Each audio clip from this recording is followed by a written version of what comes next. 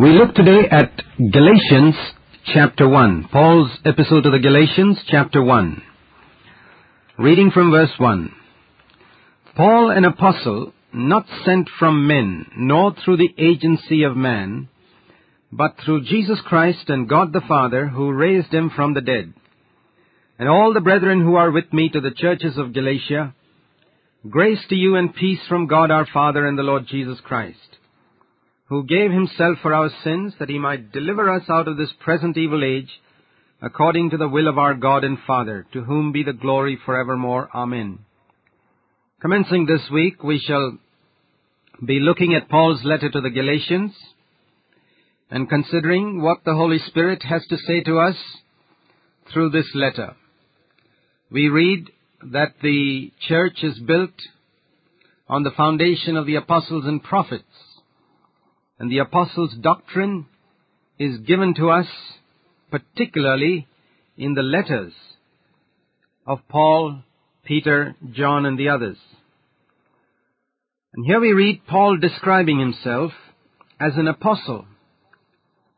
Now, Paul was not one who sought for honor or for any esteem from men because of any gift he had or any particular title that he wanted to apply to himself. And when he refers to him as an apostle, to himself as an apostle, he's not saying it so that people will stand in awe and reverence of him, like some bishop or an archbishop puts a title in front of their name. No, the purpose of his referring to himself as an apostle is so that they would accept what he says as the Word of God. Because in those days, the New Testament had not been compiled. The Scriptures were still being written, the New Testament Scriptures. And so there was a necessity for that which was apostolic, which came with the authority of God and the Lord Jesus, to be identified. And this is the only reason why Paul calls himself an apostle. Otherwise, he preferred to be known as a servant, one who considered himself, as we read in Ephesians 3:8, less than the least of all the saints. But here he says, Paul, an apostle, not sent from men, nor through the agency of man. The word apostle means a sent one.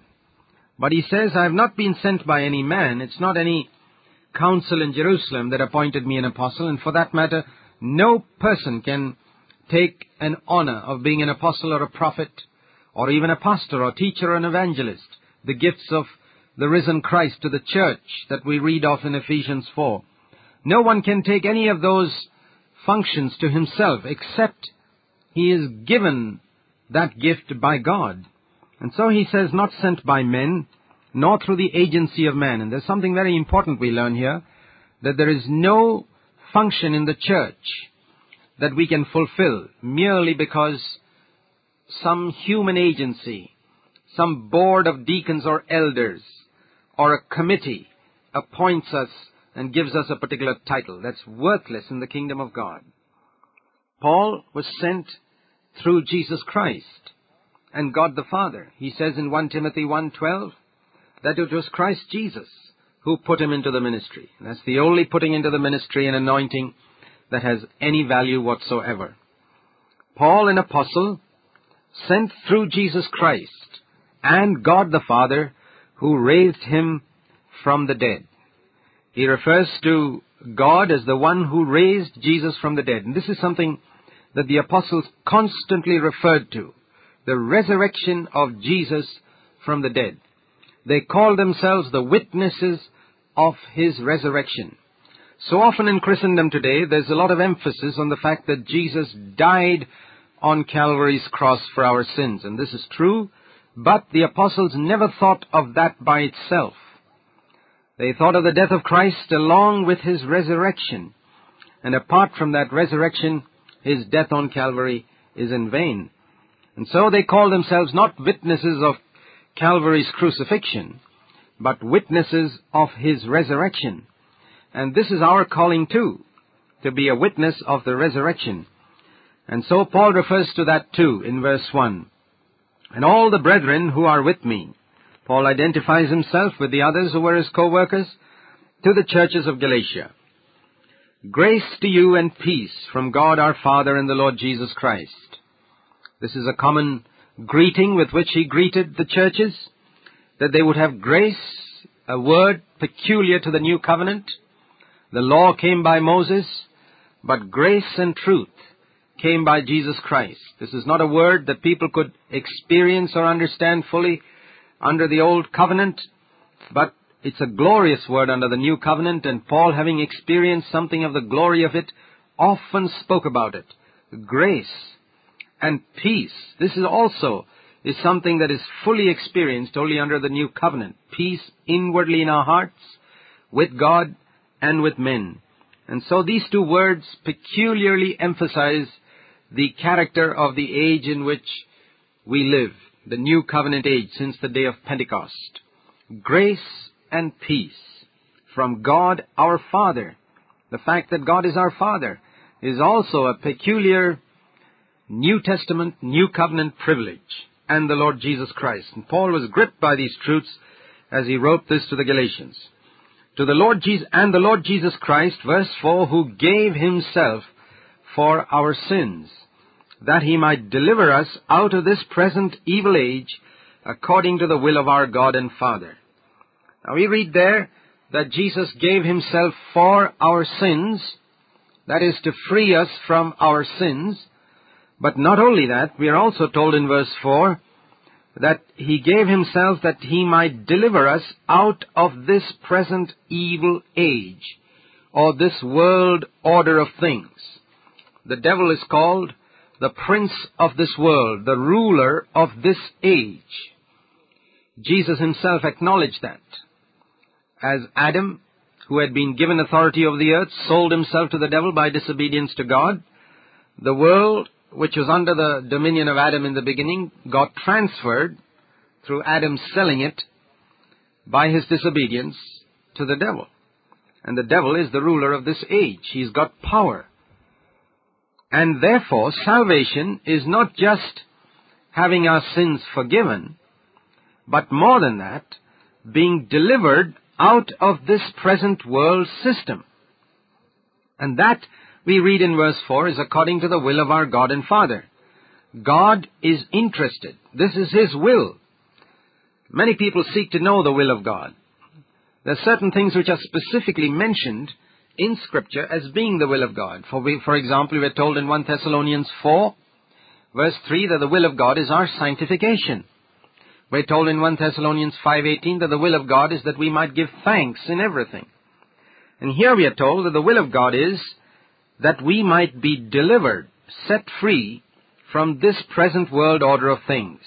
In other words, our outlook and our sense of values must be completely different from that of the people around us. So if we say that we are Christians, it's not just that Jesus has died for our sins and our sins are forgiven, but that our whole way of thinking has been changed. This is God's will for us, that our mind has been renewed, like it says in Romans 12 verse 2, so that it is no longer conformed to this world's way of thinking. And that is the purpose with which Jesus died, that he gave himself for our sins, that he might deliver us out of this present evil age. That's why Jesus told his apostles, you are not of the world, even as I am not of the world. Though you live in the world physically, you don't belong to it. You're like a fish out of water. You're struggling for survival in a world which is completely contrary to the kingdom of heaven. And this is something that we need to be increasingly gripped by in these days in which we live. For the world has come into the Christian church, and so many Christians who are correct in their doctrines are still worldly in their outlook. And therefore, they are, in a sense, heretics, because they are compromising their position. Jesus has come to deliver us out of this present evil age. Here's something that we need to be gripped by, seriously gripped by, that my whole way of thinking is to change, so that I look at things from God's point of view, I look at people from God's point of view, and my whole way of thinking has become heavenly, because Jesus has saved me out of this present evil system. We turn now to Galatians chapter 1 and verse 6. And now in this verse, Paul begins to speak to the Galatian Christians, particularly to all these churches in Galatia to which he is writing, particularly concerning the things that were bothering him, the way in which the Galatian Christians were going astray from the true gospel that he had presented to them. Paul had spent some time in Galatia and established these churches, and now they were drifting away from that gospel that he had preached.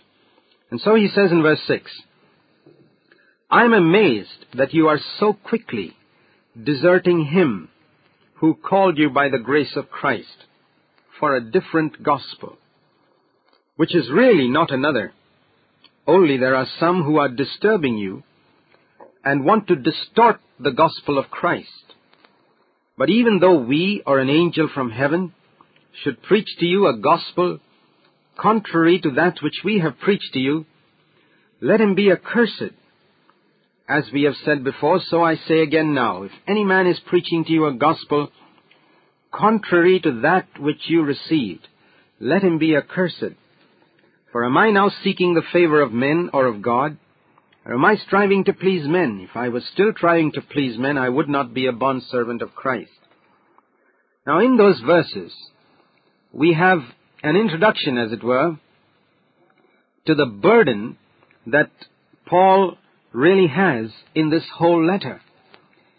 And if we are to understand clearly what exactly he's speaking about when he refers to a different gospel, we need to see what he is speaking of in the whole letter. It's possible for us to take a few verses here and there and misunderstand what he is talking about. For example, many have understood that another gospel is a gospel that requires us to obey God's commandments.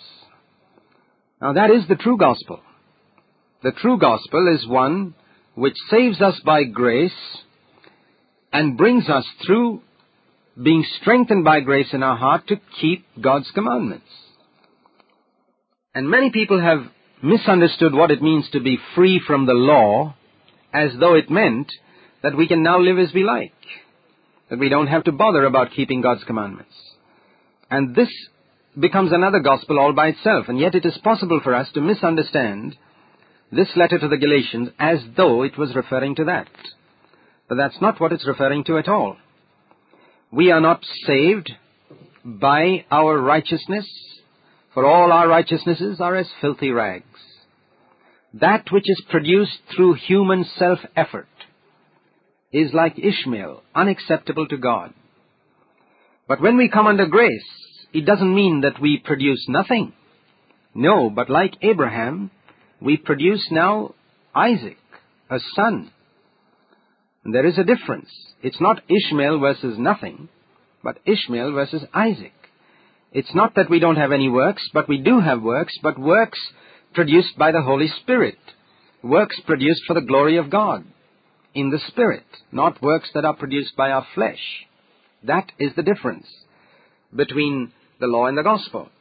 And we are not saved by our own righteousness, but we are saved in order that, like it says in Romans 8:4, that the righteousness of the law might be fulfilled inside of us now, and then it is manifested forth in our life. That's just as an introduction, so that as we go into this letter, we clearly understand what Paul means when he's speaking about the law and the gospel. The Galatians were being led astray into another gospel.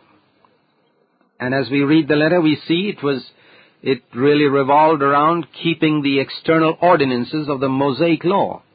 For example, being circumcised and observing particular days and months and special seasons, and thinking that one could please God by these external observances. It's just like many people today who go to the breaking of bread or the Lord's table regularly and think that God is pleased merely because they keep that ritual. There are churches that consider the Lord's table as to be the most central thing, not the Lord himself, but the Lord's table. It becomes a form of idolatry no better than Hinduism, when the Lord's table and not the Lord himself is the center of our gathering. That is a form of going back under a ceremonial law. These things have their place. There are people who consider baptism as a means of salvation, an external act. These are all other gospels. And to all such, the message of Galatians has a word. He says, I'm amazed that you are so quickly deserting him. You see, man has an inward tendency to go for the external rather than for the inward. Because the external is easy to keep. It's easy to get baptized in water. It's easy to keep the ritual of the Lord's table. But inward purity and inward love and humility, that's what God demands. And that's what the Pharisees did not have. And that's what many Christians today do not seek for. They concentrate on the external ritual of attending a meeting, the external ritual of having a half-an-hour quiet time in the morning, the external ritual of having a breaking of bread service every Sunday morning, the external ritual of water baptism, and think that these are the things that please God. Those things have no value if the inward reality is absent. Then they go in for another gospel. He says, which is really not another, because the true gospel is the gospel of the grace of Christ. You were called, it says in verse 6, by the grace of Christ. And grace is something that helps us to be free from sin. We are told that clearly in Romans 6:14, that when you come under grace, the mark of those who are under grace is not that they keep the Lord's table, but not that they read their Bible every morning, but that they are free from sin's power. In addition, they do keep the Lord's table and read the Scriptures, but that's not the main mark. It's not any external activity that's the mark of a man who has come under grace, but the fact that sin has no more dominion over him. He's got victory in his thought life now. He's got victory in his speech. And so you were called, he says, by this grace of Christ, but you've left that and gotten to another gospel which just concentrates on external activity and external rituals, which is really not another gospel. But only there are some who are disturbing you and want to distort the gospel of Christ, to make the gospel, as it were, an easy thing, to make the narrow gate much broader than Jesus made it, so that many people can pile in. But Paul says, even though we or an angel from heaven should preach to you a gospel contrary to that which you have preached to you, let him be accursed. The gospel that Paul preached was the gospel of the grace of God, a gospel that proclaimed that sin cannot have dominion over us. Romans 6:14. And it's relation to that gospel that he says in Romans 1:14-16, I'm not ashamed of that gospel. It is the power of God, he says, a power of God that can free me from this present evil age. Galatians 1:4.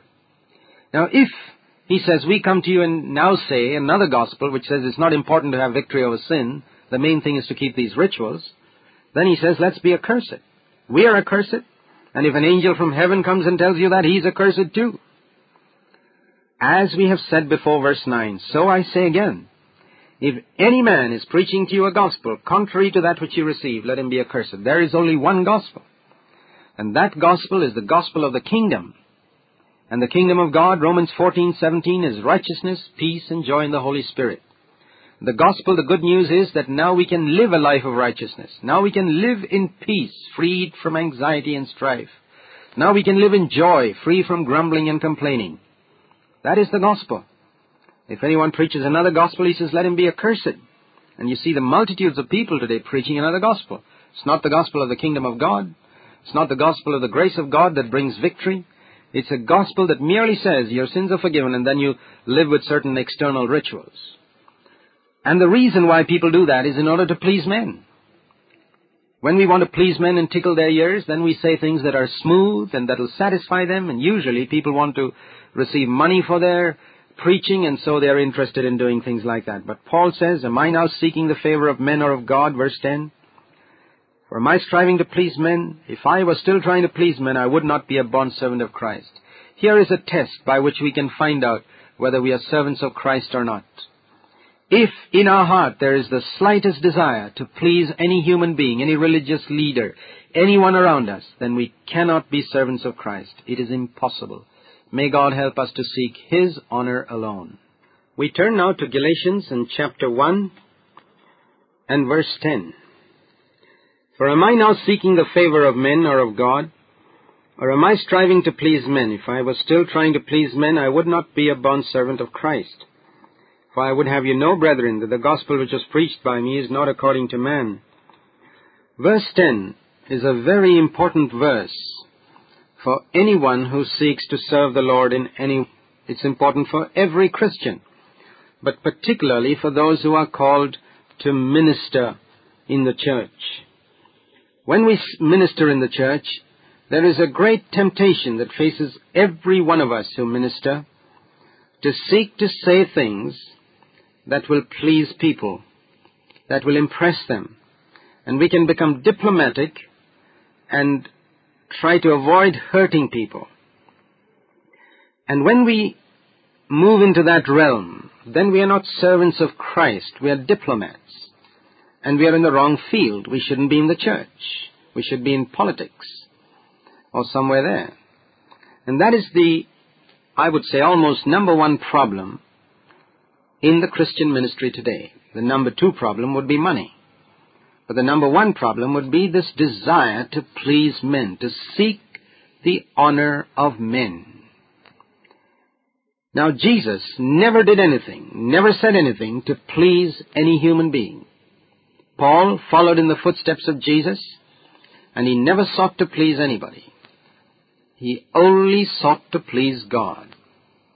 He was intensely concerned about God's opinion about him, and he was not in the least concerned about what people thought about him. Therefore, he could be a true bondservant of Christ. Now, this is our calling too. Paul said, "Follow me as I follow Christ." And in this area particularly, if I seek the honor of men, if I seek to please any man among those to whom I minister, if I'm concerned about some man's opinion about the report of my work, people write prayer letters and reports to impress men concerning the work that they do. And when a thought enters into my heart as to what people think of my prayer letter or the report that I have written of my work, in that moment I cease to be a servant of Christ and I become a servant of men. And the tragedy is the vast majority of Christian workers are servants of men. And therefore they cannot be true servants of Christ and they cannot proclaim the true gospel. Because their work is wood, hay, and straw. That which is done to please men, or that which is done with an eye on the opinion of men or the approval of some man, is wood, hay, and straw, even if it appears impressive statistics-wise. We cannot be. It doesn't say that you can be a second-class servant of Christ. It just says that you cannot be a servant of Christ at all. Then you serve yourselves, or you serve some man or some organization, but not Christ. Paul goes on to say, "But I would have you know, brethren, that the gospel which was preached by me is not according to man." He says, it's not some man who thought up this gospel that I preach. He says, I didn't even receive it from man, nor was I taught it, but I received it through a revelation of Jesus Christ. Now, Paul received revelation on the gospel as God opened his heart to understand it. He did not receive it from the mouth of Jesus when Jesus was on earth, but after Jesus ascended into heaven. And he took Paul aside into the wilderness and spoke to him. And Paul's heart opened to receive this gospel which he had opposed for so long in the beginning. And so he says, I didn't receive it from man, neither was I taught it. He didn't sit with the apostles to hear this gospel, but he got it directly by revelation from Jesus Christ. And that's why he wrote it down with authority. Now today, we don't need that direct revelation, for we have the Word of God. But there is a sense in which this Word, which has been written down in the New Testament, needs again to be revealed to our hearts by the Holy Spirit. We need to pray this prayer of David in Psalm 119, Lord, open thou mine eyes, that I may behold wondrous things out of thy law. Paul prayed for the Ephesian Christians in Ephesians 1:18. He said, I pray that the eyes of your understanding may be enlightened. And he prayed in verse 17 of Ephesians 1 that they might have revelation. He didn't say you must study Ephesians, this letter I'm writing to you, carefully and analyze it and study the root meaning of the Greek words like people try and study Ephesians today. No, he said, I pray that you'll have revelation. And that's what we need. We don't need to know Greek to understand the letters of Paul, but we need the revelation of the Holy Spirit. For it is the language of the Spirit we need to understand, not the Greek language. And there are many who understand the Greek language who are blind when it comes to revelation. The Holy Spirit gives us revelation. And there's a sense in which we need to get that revelation in our spirit of the Word of God. And Paul says here that he received it by a revelation of Jesus Christ. And he says, you have heard of my former manner of life in Judaism, how I used to persecute the church of God beyond measure and tried to destroy it. And I was advancing in Judaism. He was not a Christian to begin with. He was one who was fervent for the law of Moses and for Judaism, beyond many of my contemporaries among my countrymen, being more extremely zealous for my ancestral traditions. So he says, what I received here is something completely contrary to what I'd always believed in my life. But, Paul says, when he who had set me apart, God, had set him apart even from his mother's womb. This is a tremendous truth that although we may have come to know Christ very late in life, God chose us in Christ before the foundations of the world, we are told in Ephesians 1. And he sets us apart even before we are born, when we are in our mother's womb, for a particular ministry that he has designed especially for us. You are a unique person if you are one called by God through Jesus Christ. And you have a particular ministry in the body of Christ that's designed by God especially for you. And therefore you can frustrate that ministry that God's purposed for you if you try to imitate someone else or feel jealous of somebody else's ministry, when you should be concentrating on finding out what God's called you to do. It's just like the different parts of our body have different ministries. Paul was called and set apart from his mother's womb to be an apostle. God called him through his grace. And in course of time, when Paul grew up, God allowed Paul to go through all that education at the feet of Gamaliel. And finally, at the right time, in the fullness of time, God has a timetable for our conversion. He revealed his Son in Paul's heart. This is more than just his physically seeing Jesus on the Damascus road, but in his heart, Paul got a revelation. It says, he revealed his Son in me. And this is the revelation we also need. In our hearts, to see Jesus as our Lord, as our Savior, as the one who can free us from sin, as the one who came in our flesh, and in whose footsteps we can actually follow by the power of the Spirit. The reason why Christ was revealed in Paul was so that Paul might preach him among the Gentiles. This was his particular calling. And when Paul says, I saw this calling, I did not consult with flesh and blood. He didn't have to ask any human being about their opinion about God's call. Nor did I go up to Jerusalem to those who were apostles before me. But he didn't rush away to preach. No, he didn't. He went away to Arabia and returned once more to Damascus. And 3 years later, he went up to Jerusalem. He spent quite a long time in Arabia. We don't know how long. Some time, perhaps some years. And there, God taught him this gospel of the grace of God. He took away from his mind the chaff which he had learned at the feet of Gamaliel from the Bible school and gave him revelation.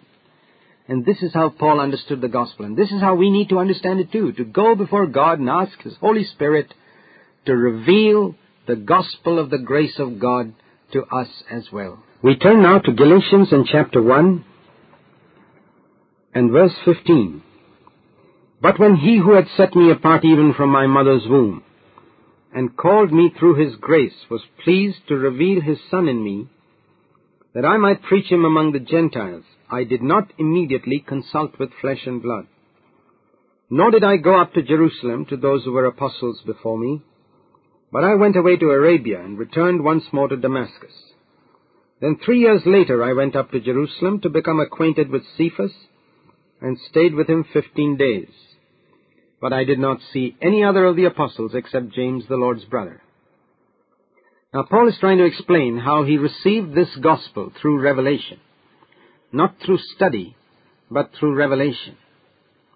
And he says he went off to Arabia and asked God to open his eyes to see this and to see how it fitted in with the Old Testament revelation that came through Moses.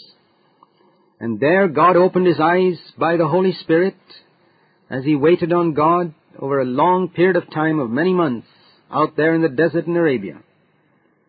He received revelation, just like Moses received revelation in Arabia concerning the Old Covenant. Paul received it too.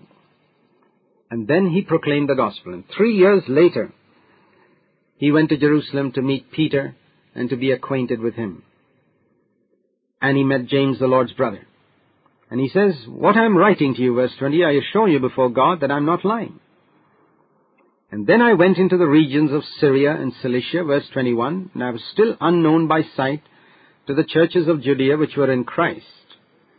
But only they kept hearing, verse 23, he who once persecuted us is now preaching the faith which he once tried to destroy. And they were glorifying God because of me. And here Paul explains what is so fundamental even to us. As we said in an earlier study, that it is not necessary for us to receive a direct revelation from God concerning the gospel apart from the Scriptures, the New Testament. For there is no revelation that we can receive today which is outside of the compass of the teaching of the New Testament. But what we do need revelation on is on what is written in the New Testament itself. It is possible for us to read the New Testament and yet not understand the gospel of the grace of God if we do not receive the revelation of the Holy Spirit. And this is where we need the help of God. For the Word of God has been written in such a way that we cannot understand it merely by intellectual study. If we could have understood the Word of God by intellectual study, then the words of Jesus in Matthew 11:25 would be quite meaningless. Jesus said in Matthew 11:25, I thank you, Father, that you have hidden these things from the wise and the intelligent, and you've given revelation. There's that word again. You've given revelation on these things to babes, to little children, to those who are not so educated, not so intelligent. Now, when you think of this, is it possible to write a book on any subject in the world which only children or the simple-minded can understand, but the clever people cannot understand? It's impossible to write on any subject in the world in such a way that the intelligent people can't understand it, and only the simple people can understand it. And yet Jesus said that the mysteries of the kingdom of heaven, the kingdom of God, were written and spoken in such a way that the wise and the intelligent could not understand it. In other words, human wisdom cannot grasp it. It's not that God is against the intelligent, but if we depend on our intelligence, we can't understand it. In other words, we need the revelation of the Holy Spirit. When Peter said, Thou art the Christ, the Son of the living God, to Jesus, Jesus said, Blessed are you, Simon, son of Jonas. If I were to paraphrase Jesus' words, Jesus said this, For your human intelligence has not explained this to you. Flesh and blood has not revealed this to you. No man could explain this to you. But my Father in heaven has given you revelation. It's the same word again. We need revelation. On this, Jesus said, I will build a church, and the gates of hell shall not prevail against it. When we build our faith on a merely intellectual knowledge of Jesus, it does not bring salvation from the power of sin in our life, and we cannot build a church either. If we are to come to a life of freedom and deliverance from sin and build a true church, we need the revelation of the Holy Spirit on the Word of God. This is what the Bible scholars of Jesus' day lacked. They studied the Old Testament, they knew it, but they could not understand because their eyes were blinded by the devil. There was a veil over their eyes, as we read in 2 Corinthians chapter 3. And so they couldn't see that Moses and all the prophets spoke about Jesus of Nazareth. When the person about whom the entire Old Testament spoke about came into their midst, they could not recognize him. In fact, they even thought that Jesus was the prince of devils. That is how blind we can be without the revelation of the Holy Spirit. What did those Bible scholars of Jesus' day do? They went to their Bible schools and got their degrees and studied for years and knew the Scriptures thoroughly, the true Scriptures. But apart from revelation, they were so blind that they went in the opposite direction. And that can happen again. It is happening again all over Christendom today. People study the Scriptures in Bible schools today, and without the revelation of the Holy Spirit, they go completely in the opposite direction to the way Jesus and the apostles went. But Paul said he received this by revelation, and therefore he went forth to preach.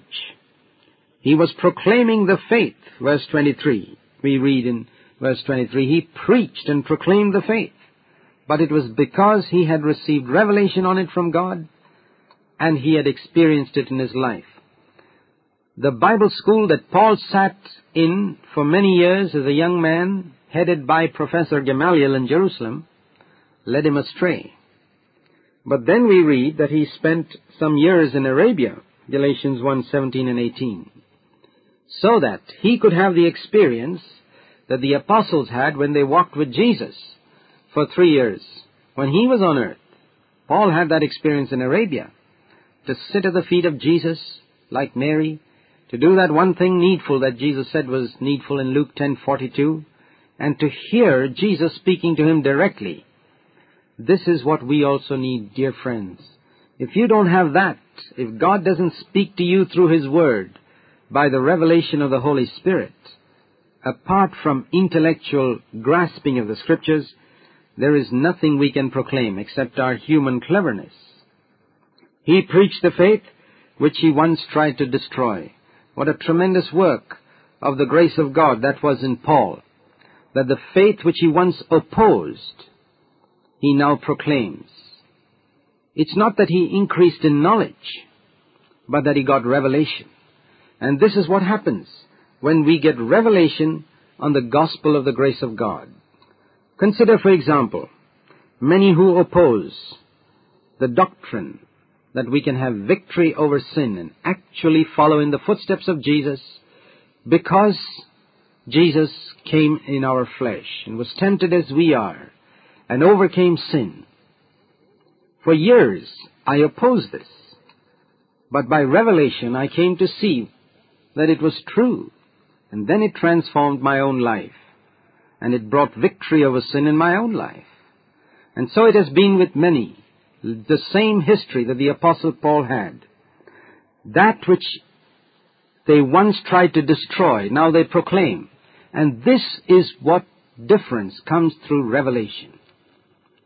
And this is what we need to see, and this is what the Galatian Christians needed to see too. Paul was trying to explain to them. He says, it's no use my trying to argue this out with you, because it's not something that can be understood by human cleverness.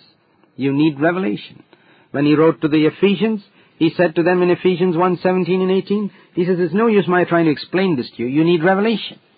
When he wrote to the Corinthians, who were very clever people, he told them in 1 Corinthians chapter 2, the whole chapter is dealing with this subject. He says, you need revelation. And that's the message we need to proclaim to Christians also today.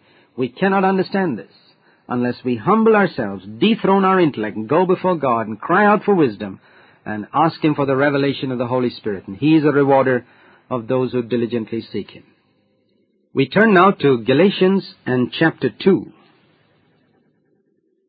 Then, after an interval of 14 years, I went up again to Jerusalem, with Barnabas, taking Titus along also. And it was because of a revelation that I went up, and I submitted to them the gospel which I preach among the Gentiles. But I did so in private to those who were of reputation, for fear that I might be running or had run in vain. But not even Titus, who was with me, though he was a Greek, was compelled to be circumcised. But it was because of the false brethren who had sneaked in to spy out our liberty which we have in Christ Jesus, in order to bring us into bondage, but we did not yield in subjection to them for even an hour, so that the truth of the gospel might remain with you.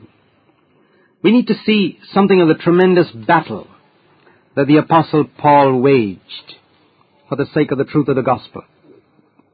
And that is a good example for us to follow in our day, when there is so much of compromise, so much of diplomacy among Christian preachers, and so much of preaching from the pulpit what is merely entertainment. The sad thing is that in the Christian pulpit today we have many entertainers, many diplomats, many eloquent orators, but very, very few prophets and apostles. That is the tragedy. Paul was an apostle and a prophet, and that is the calling of those who would minister his word, to be prophetic in their proclamation of the gospel. Fearless, not seeking the honor of any man, not wanting any material gain or salary or profit of any sort. And we see something of that battle which Paul waged here in Galatians 2. Now in Galatians chapter 1, as we were looking through the latter half of that chapter, we saw the importance of our receiving revelation by the Holy Spirit, of Jesus Christ opening the eyes of our heart and giving us the spirit of wisdom and revelation, as we read in Ephesians 1, 17 and 18. But this does not mean that we are going to be independent of other members in the body. There are two extremes that we can go to in many matters in Scripture. They are like two cliffs on either side of the narrow way, and sometimes we can back away from one cliff so much that we can fall over the cliff on the other side. And one extreme that we can go to is where we blindly submit to what people say and receive no personal revelation from Jesus or from God himself. This is how it was in the Old Covenant. People said to Moses, you listen to God and just tell us what God's told you. And that's how so many people live today as well. They don't come into the New Covenant. They just listen to some preacher and ask some other man to find out God's will for them. They don't never seek to find it themselves. So they never come into the New Covenant. For the New Covenant promises, all shall know me, says the Lord, Hebrews 8, verse 11, from the least to the greatest. And so we need to know God ourselves. We need to get the spirit of revelation ourselves. God has promised to reveal the things that are hidden from the wise and the intelligent to those who love him, we read in 1 Corinthians 2. But at the same time, so that we don't wander off on some private understanding of our own, which is completely contrary to the true revelation of the Spirit, God's given us a check in other members of the body, in other godly men whom he has given us in the church. So there is a balance, the revelation of the Spirit that we need directly, but counterchecked with the experience and revelation that other godly men, not people who've just gone through a Bible school and got a degree, but men of God who have sat under the feet of Jesus and listened and learned from him through years of experience. And so Paul, though he had revelation directly from God, much more than any of us have had, yet he went to the other apostles to confirm that revelation. And that's a...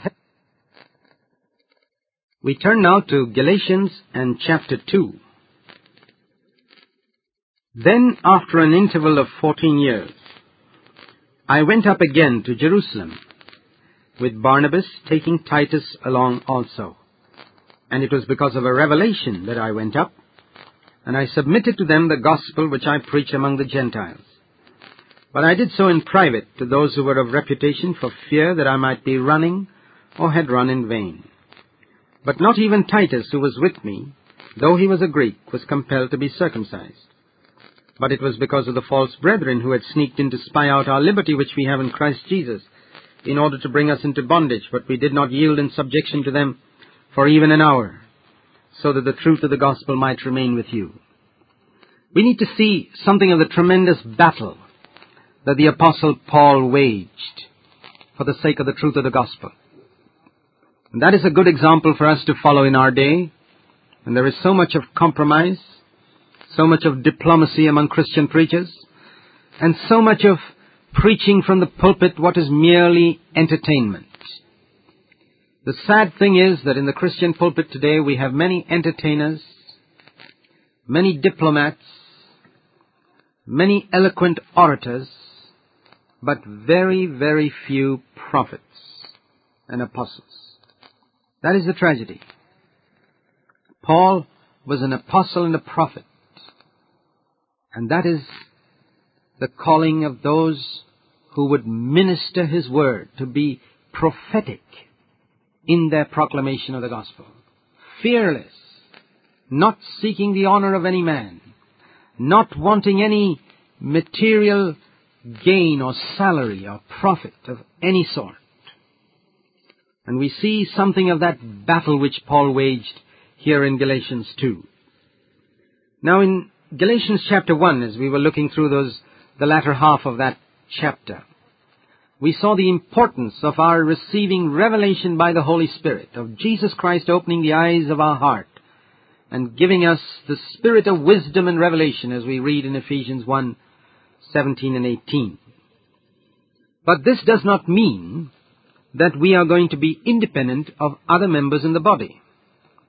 There are two extremes that we can go to in many matters in Scripture. They are like two cliffs on either side of the narrow way, and sometimes we can back away from one cliff so much that we can fall over the cliff on the other side. And one extreme that we can go to is where we blindly submit to what people say and receive no personal revelation from Jesus or from God himself. This is how it was in the Old Covenant. People said to Moses, "You listen to God and just tell us what God's told you." And that's how so many people live today as well. They don't come into the New Covenant. They just listen to some preacher and ask some other man to find out God's will for them. They don't never seek to find it themselves.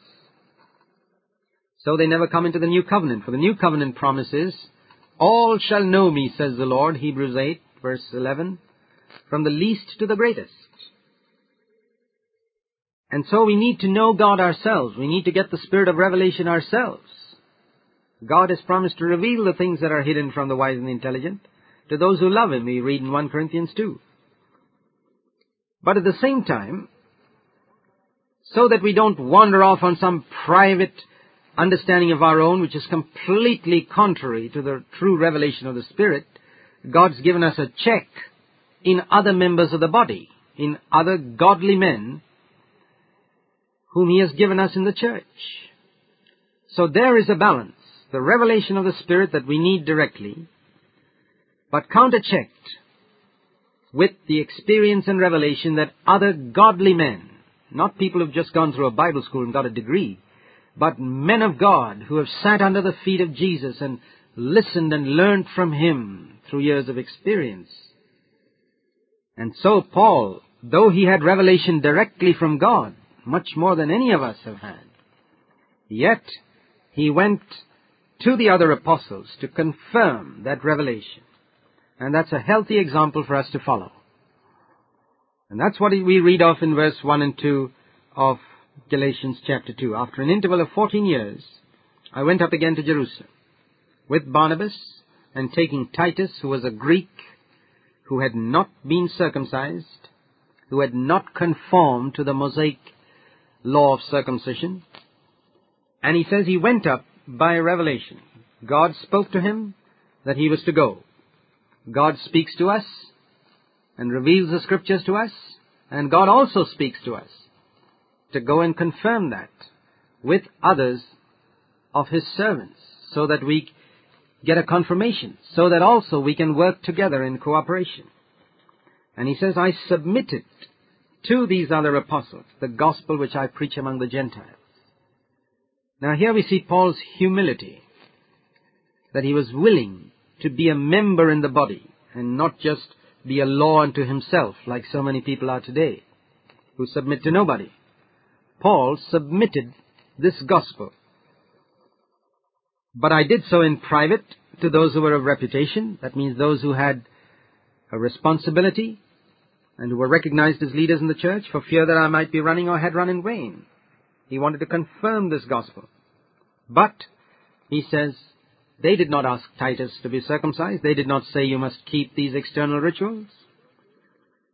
And in those days there were false brethren, just like there are today. And he speaks about them in verse 4, these false brethren who sneaked in to spy out our liberty which we have in Christ in order to bring us into bondage. False brethren are those who are always seeking to bring us into bondage to external rituals. When you see a brother who is more interested in finding out whether you break bread every Sunday than in whether you love one another, there you have the beginnings of a false brother, who is more interested in the external ritual than in the inward reality. That's just one example.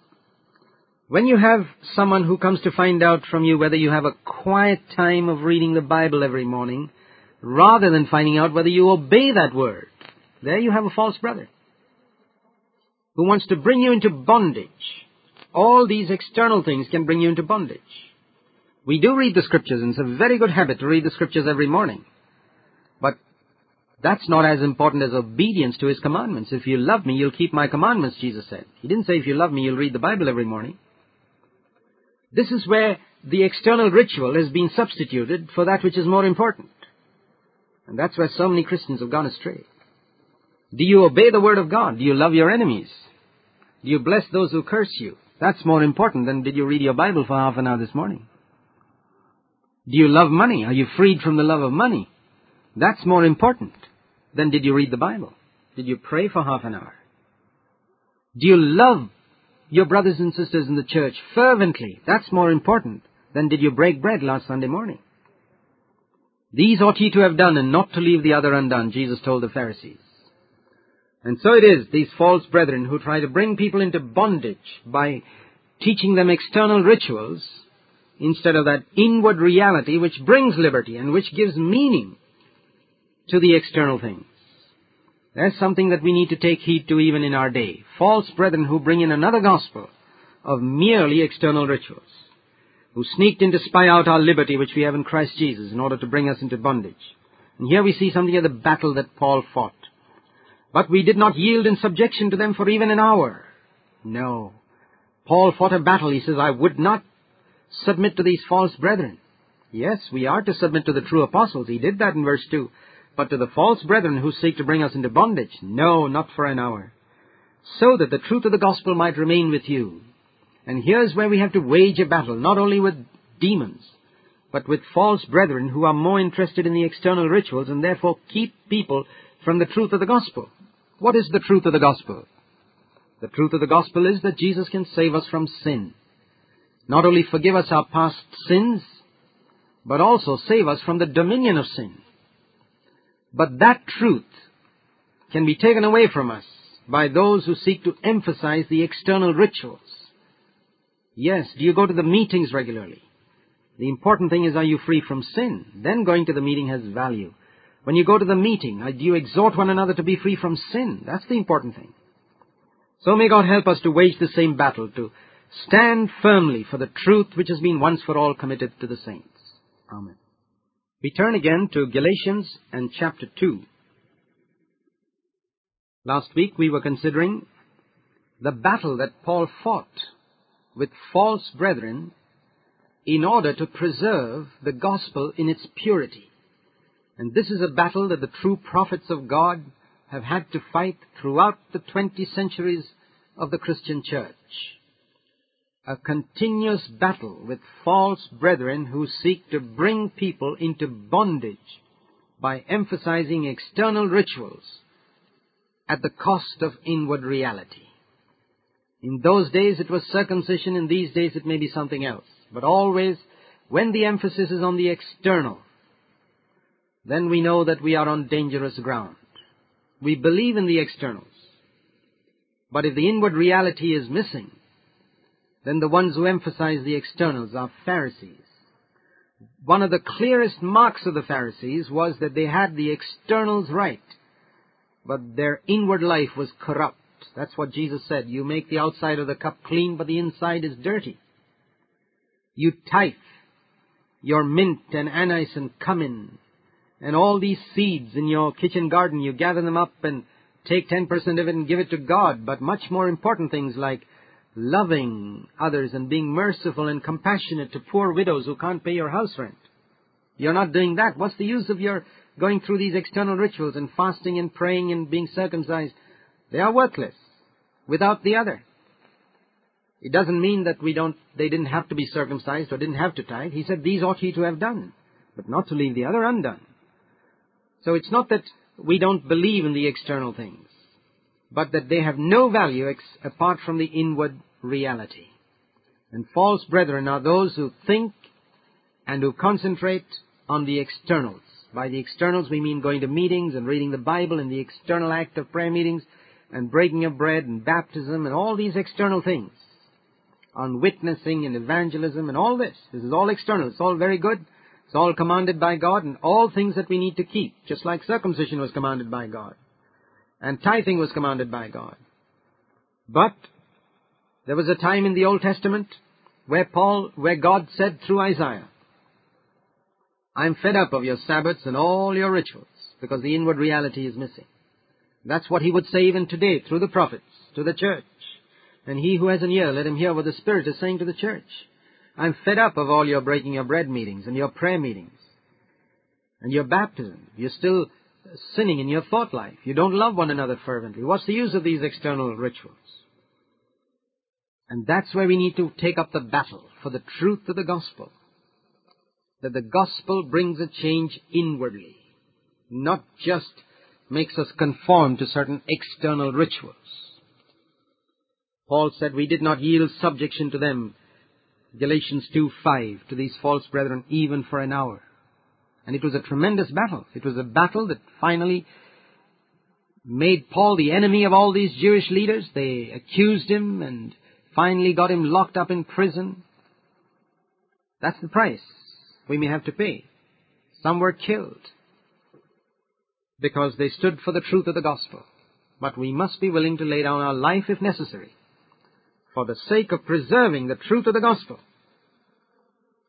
We read further in verse 6, Galatians 2, but from those who were of high reputation. By that he means those who were esteemed in the church. Then he says, in parenthesis, in brackets, what they were makes no difference to me because God shows no partiality. He says, I'm not particularly concerned by the fact that they had an esteem because God shows no partiality. However, since they were respected in the church, he submitted his gospel to them, and these who were of reputation in the church contributed nothing to the gospel that Paul was proclaiming. They confirmed it. They said, that's right. That's what we preach too.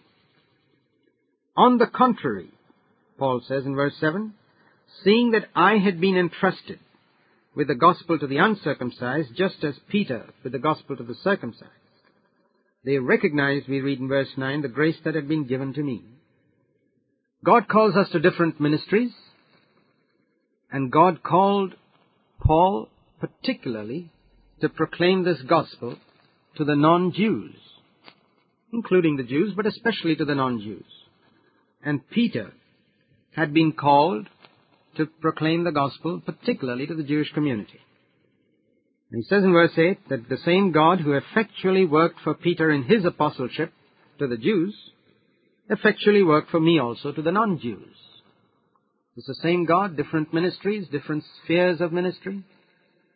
And they had the grace, those apostles, to recognize that these two men had been called and equipped by God through their past experience and training for specific ministries in different areas. There was no competition there, and there was no question of conflict. Absolutely none. It was just that they worked in different spheres, but the gospel they both proclaimed was exactly the same. And it says here that these apostles recognized, verse 9, the grace that had been given to me. And then he refers to the three pillars in the church. James, not the apostle, but the elder brother, the physical elder brother of Jesus, who was converted after the resurrection of Jesus, as far as we know in 1 Corinthians 15, who finally became one of the elders of the church in Jerusalem and the spokesman of the early church, and Peter and John, James and Peter and John, who were reputed to be pillars, the chief elders of the church in Jerusalem. Peter and John the apostles, and James also an apostle, but not one of the first 12, gave to me and Barnabas the right hand of fellowship, that we might go to the non-Jews and they to the Jews. They gave Paul and Barnabas the right hand of fellowship. He said, you're called to a different ministry, we're called to a different ministry, let's fellowship together. But the gospel both proclaimed was exactly the same. And the only thing that James, Peter, and John emphasized was, we must remember the poor. Which Paul says I was also very eager to do. For after all, the good news of the gospel is something that saves us from sin and brings us into a fervent love for the brotherhood. And that fervent love will certainly make us consider the poor in the church, and to do good to all men, especially to those who are of the household of faith. And so in this whole passage we see Paul seeking confirmation from those who were the leaders in the church, not yielding even one part of the truth of the gospel, so that he might keep the gospel pure, so that people might come into liberty, and willing to fight with the false brethren if need be. We are called to peace, but when it comes to keeping the truth of the gospel, we have to wage a tremendous warfare against many religious leaders who would seek to keep others in bondage. And we read further in verse 11, when Cephas, that's Peter, came to Antioch, I opposed him. Yes, Paul even had to oppose Peter at one point, when Peter compromised to his face because he stood condemned. Paul did not respect the face of any man, because he says, prior to the coming of certain men from James in Jerusalem, Peter used to eat with the non-Jews. But when those people came, he began to withdraw and stopped eating with the non-Jews, fearing the Jewish circumcision party in the church. And Paul said, that is compromising. Why do you seek to fear men? If you fear men, you cannot be the servant of Christ. And the rest of the Jews joined him in his hypocrisy. And he says even Barnabas was carried away by their hypocrisy and wanted to avoid eating with the non-Jews. And he says, when I saw that they were not straightforward about the truth of the gospel, he rebuked Peter in the presence of everybody. He says, if you being a Jew live like the non-Jews and not like the Jews, how is it that you compel the non-Jews to live like the Jews? And there we see how eager Paul was to take up this battle to preserve the truth of the gospel, even if it meant that someone whom he esteemed very highly, like Peter, compromised, he would stand against him. There's a great need, dear friends, in these days for men like Paul, men of the caliber of Paul, who do not fear the face of any man, who do not seek the honor of any man.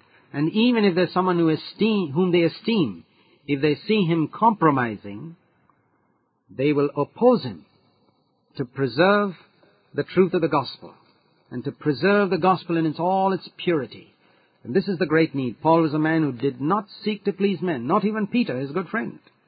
There's a great need for men like that even today. We turn again to Galatians and chapter 2. We've been seeing in this chapter something of the battle that Paul waged, not only against false brethren, but even against such a close co-worker and apostle like Peter, just so that the truth of the gospel might remain in the church. And that's what we read in Galatians 2:5, so that the truth of the gospel might remain with you. And for the sake of the truth of the gospel, we are called even today to wage a warfare. And here we saw last week how when Paul saw Peter compromising, he rebuked him publicly. That is an amazing thing, that he was not afraid to rebuke an apostle like Peter publicly. There was a necessity for that, because others were also being carried away. And there was no place to rebuke Peter privately, because others were being carried away by Peter's double action and double life. He feared what the circumcision party in the church would think of him, and so stopped eating with the non-Jews, even though Peter had received a revelation directly from God, which we read of in Acts 10, that the Jews and the non-Jews were all the same to God, that God loved them all equally, that the gospel was for all of them, and Paul went to the house of Cornelius, and yet we find the fear of man, it says in Proverbs 29, brings a snare. And Peter was caught in that snare. This is something we need to bear in mind too, dear friends. The fear of man brings a snare.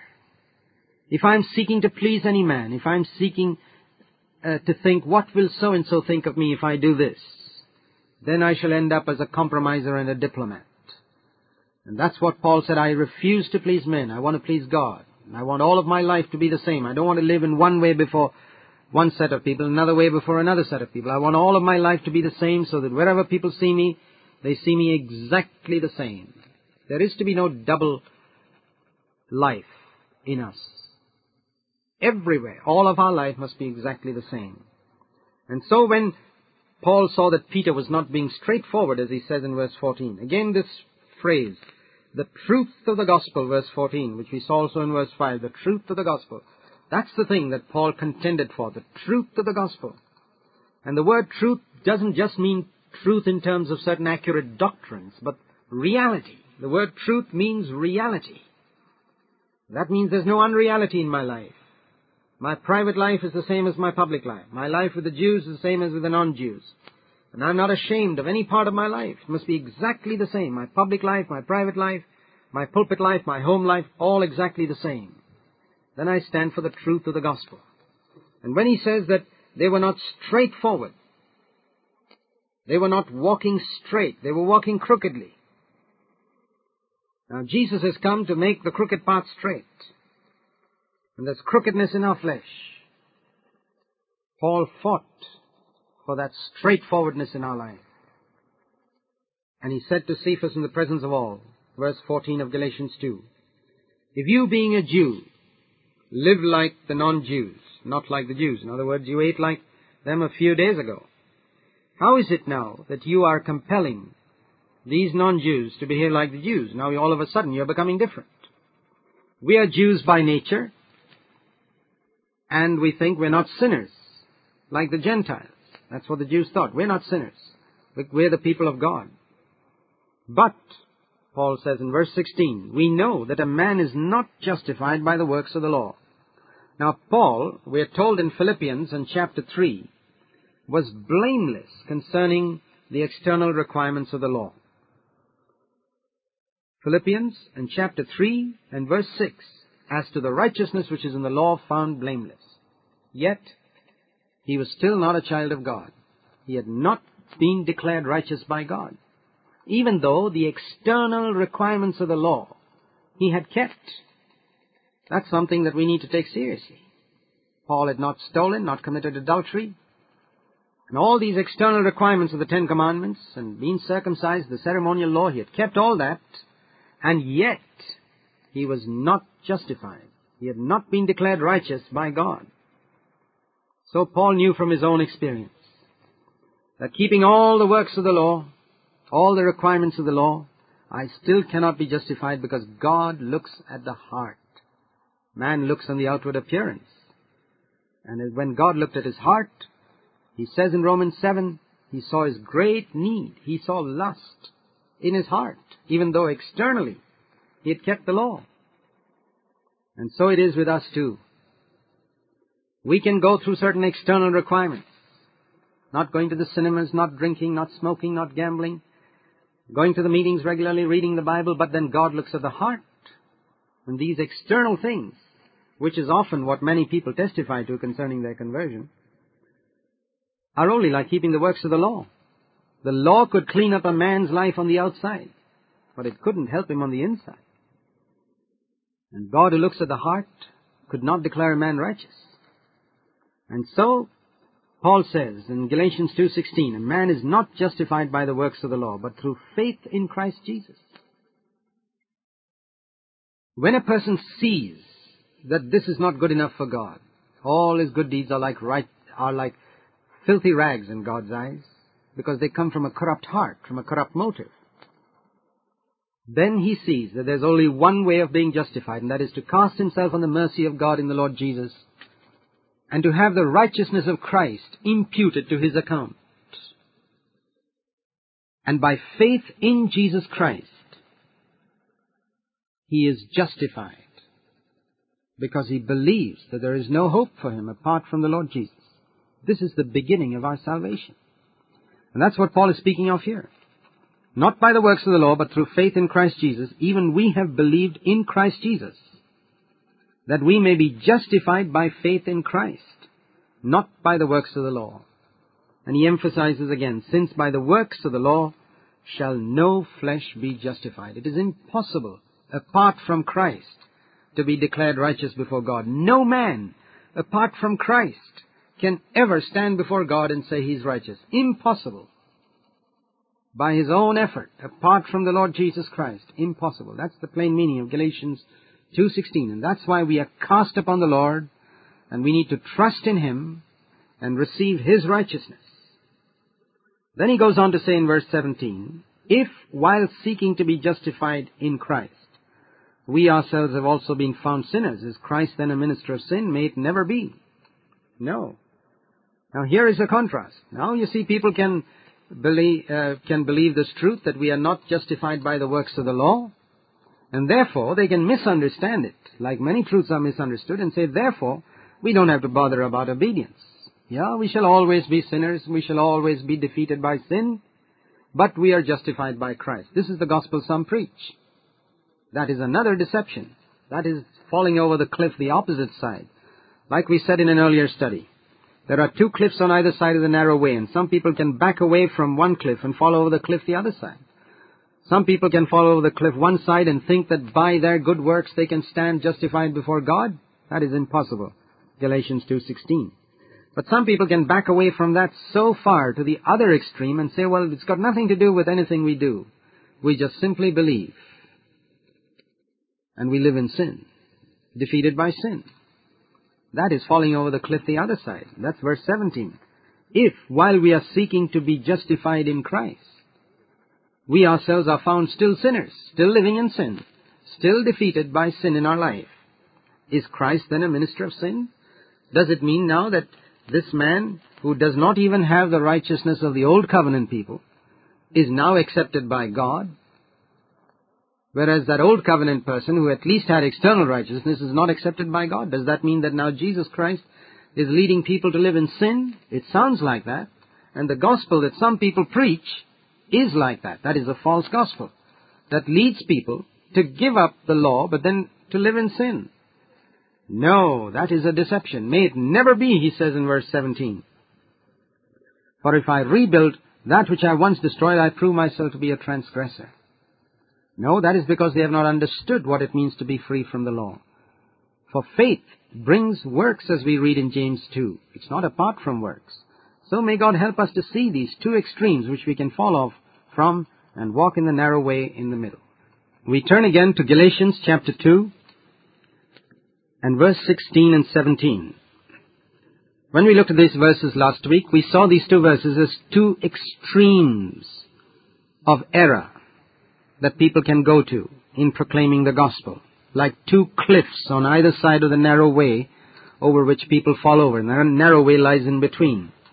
One extreme is in verse 16, where people think that they can be accepted by God and declared righteous before him by conforming to certain external righteousnesses which are prescribed in the law. God, who sees the heart, still declares them unrighteous.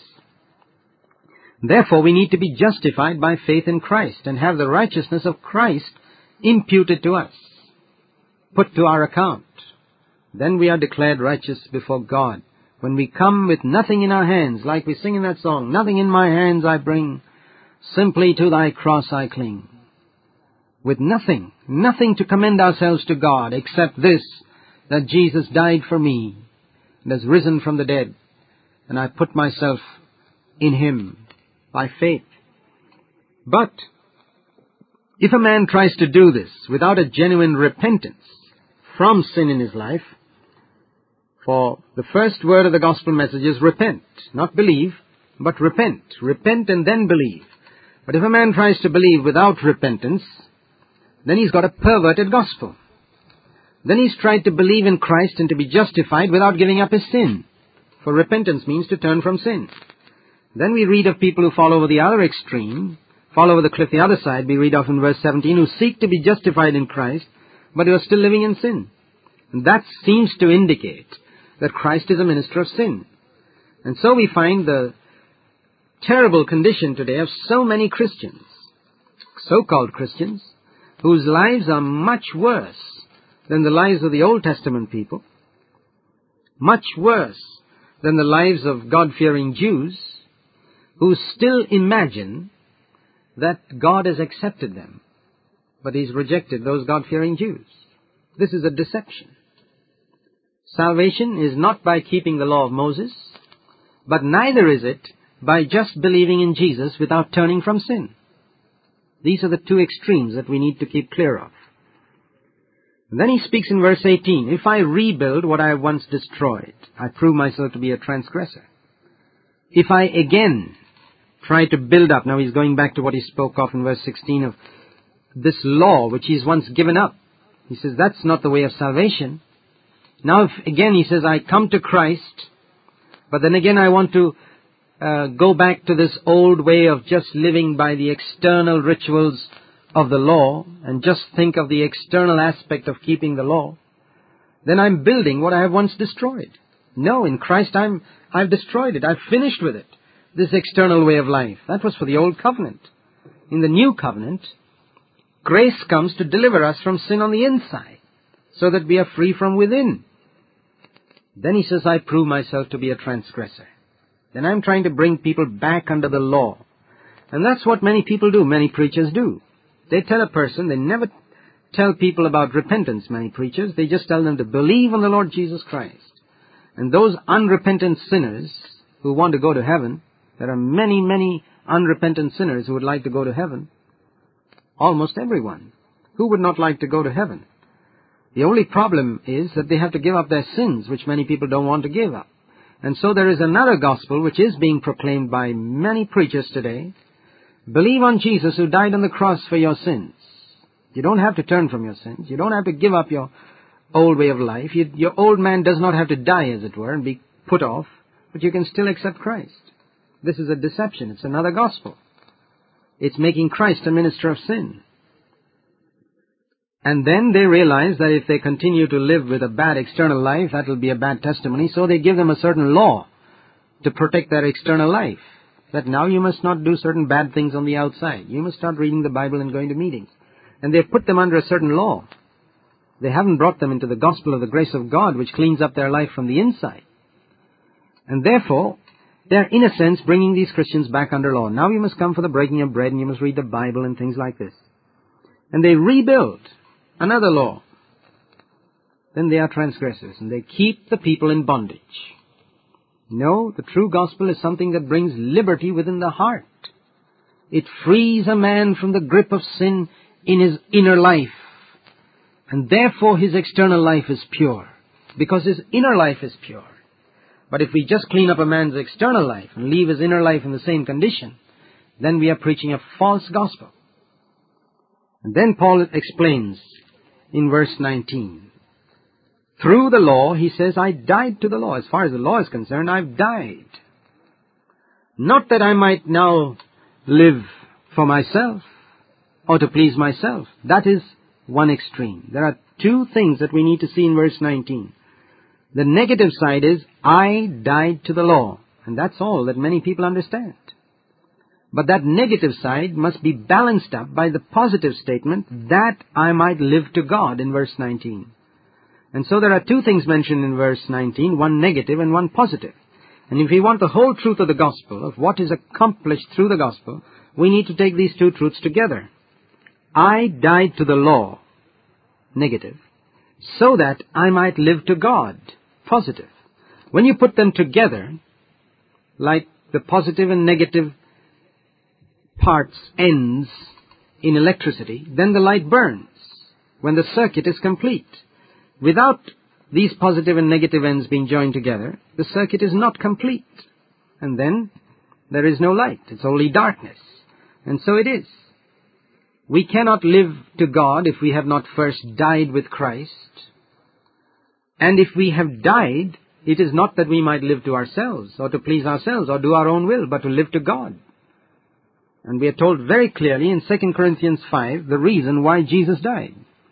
2 Corinthians 5:15, many people know that Jesus died for all, that their sins might be forgiven. But here we read in 2 Corinthians 5:15 about another reason why he died for all, which many Christians are ignorant of. Here it says, Jesus Christ died for all so that their sins might be forgiven.